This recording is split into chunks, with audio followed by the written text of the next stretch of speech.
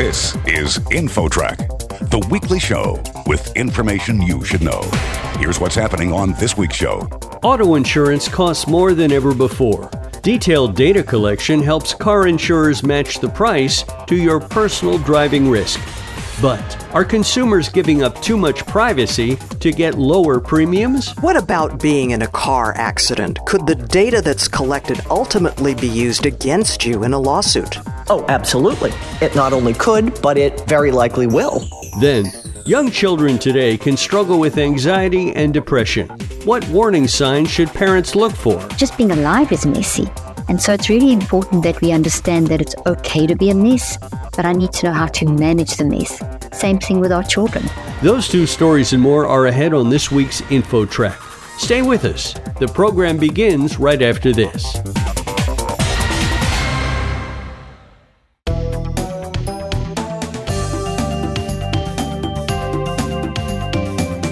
InfoTrack, the weekly show with information you should know. Here's your host, Chris Whitting. Auto insurance costs more than ever before. There's one way to save money, but it may come at a steep cost to your privacy. With this story, here's InfoTrack's Gina Tedesco. Gina? Thanks, Chris. There's a growing trend of drivers trading a bit of privacy for lower rates on their car insurance. The number of drivers making the deal has doubled in a 7-year span. Joining us now is attorney Erica Eversman, president of the Automotive Education and Policy Institute in Akron, Ohio.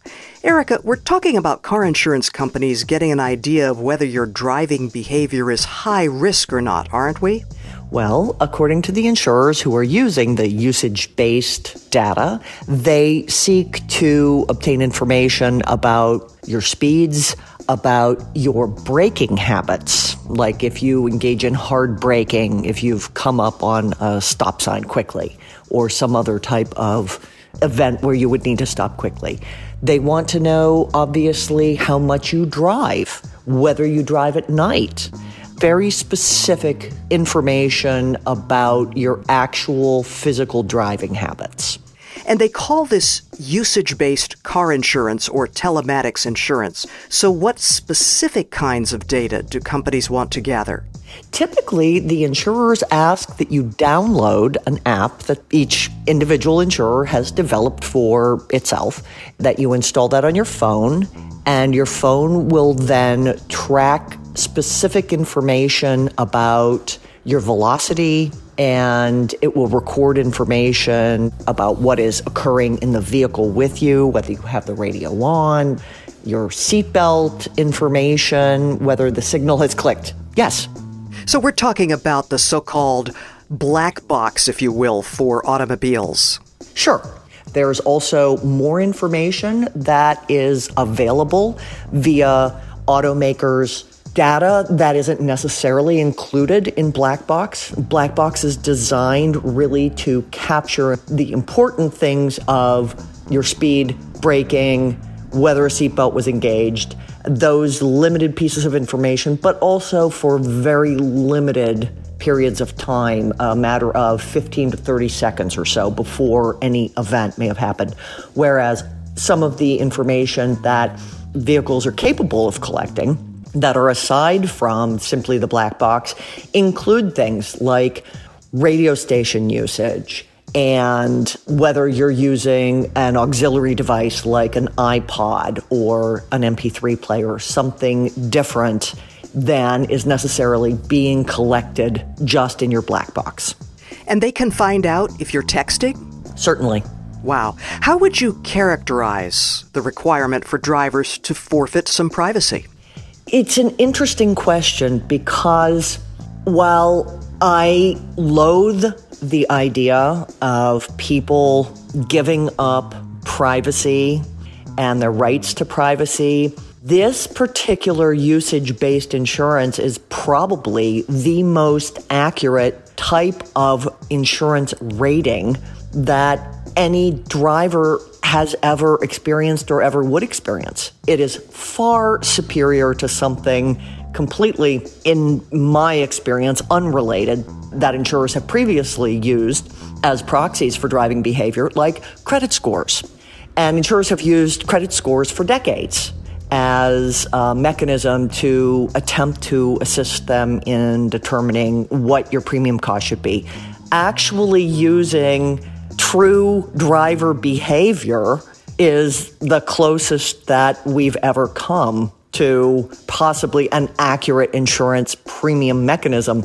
However, having said that, it feels so antithetical to me as a driver and certainly to me as an attorney, the idea of allowing this invasive idea of someone being effectively permitted to sit next to you and look over your shoulder and possibly be your backseat driver, if you will, the entire time that you're driving for one's ability to obtain auto insurance.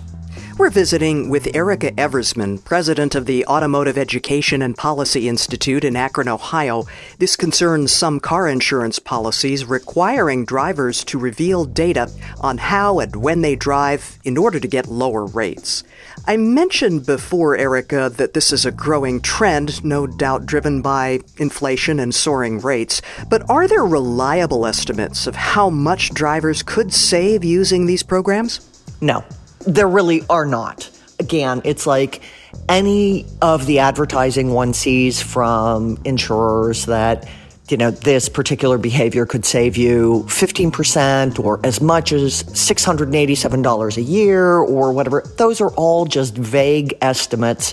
They don't identify what a person could actually save because until that data is collected, there's no true means of estimating what premium you would have because they don't know how you drive necessarily. Not even a range from X to Y, nothing like that? Certainly, you can always have a range, but at this juncture, there isn't enough data to make it truly effective in making a statistical determination about how much an individual person could actually save. It's still just a range based on a very large pool of potential candidates. You were raising concerns a moment ago. Let's revisit some of that. They do collect data on, for example, late-night driving. But what if you just happen to be a shift worker? Aren't you at a disadvantage there?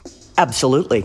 And this is one of the difficulties that people who may work at a factory on a B or a C shift, or even someone who may be a delivery driver who is coming home late at night after having put in a long day's work, maybe overtime. It's potentially a disincentive for people to take particular types of jobs and certainly to possibly engage in overtime. And now we know that in this labor market, there's a dearth of workers, particularly for certain jobs.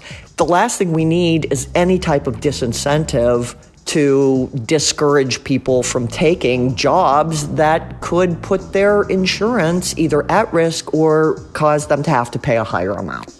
And what about being in a car accident? Could the data that's collected ultimately be used against you in a lawsuit? Oh, absolutely. It not only could, but it very likely will.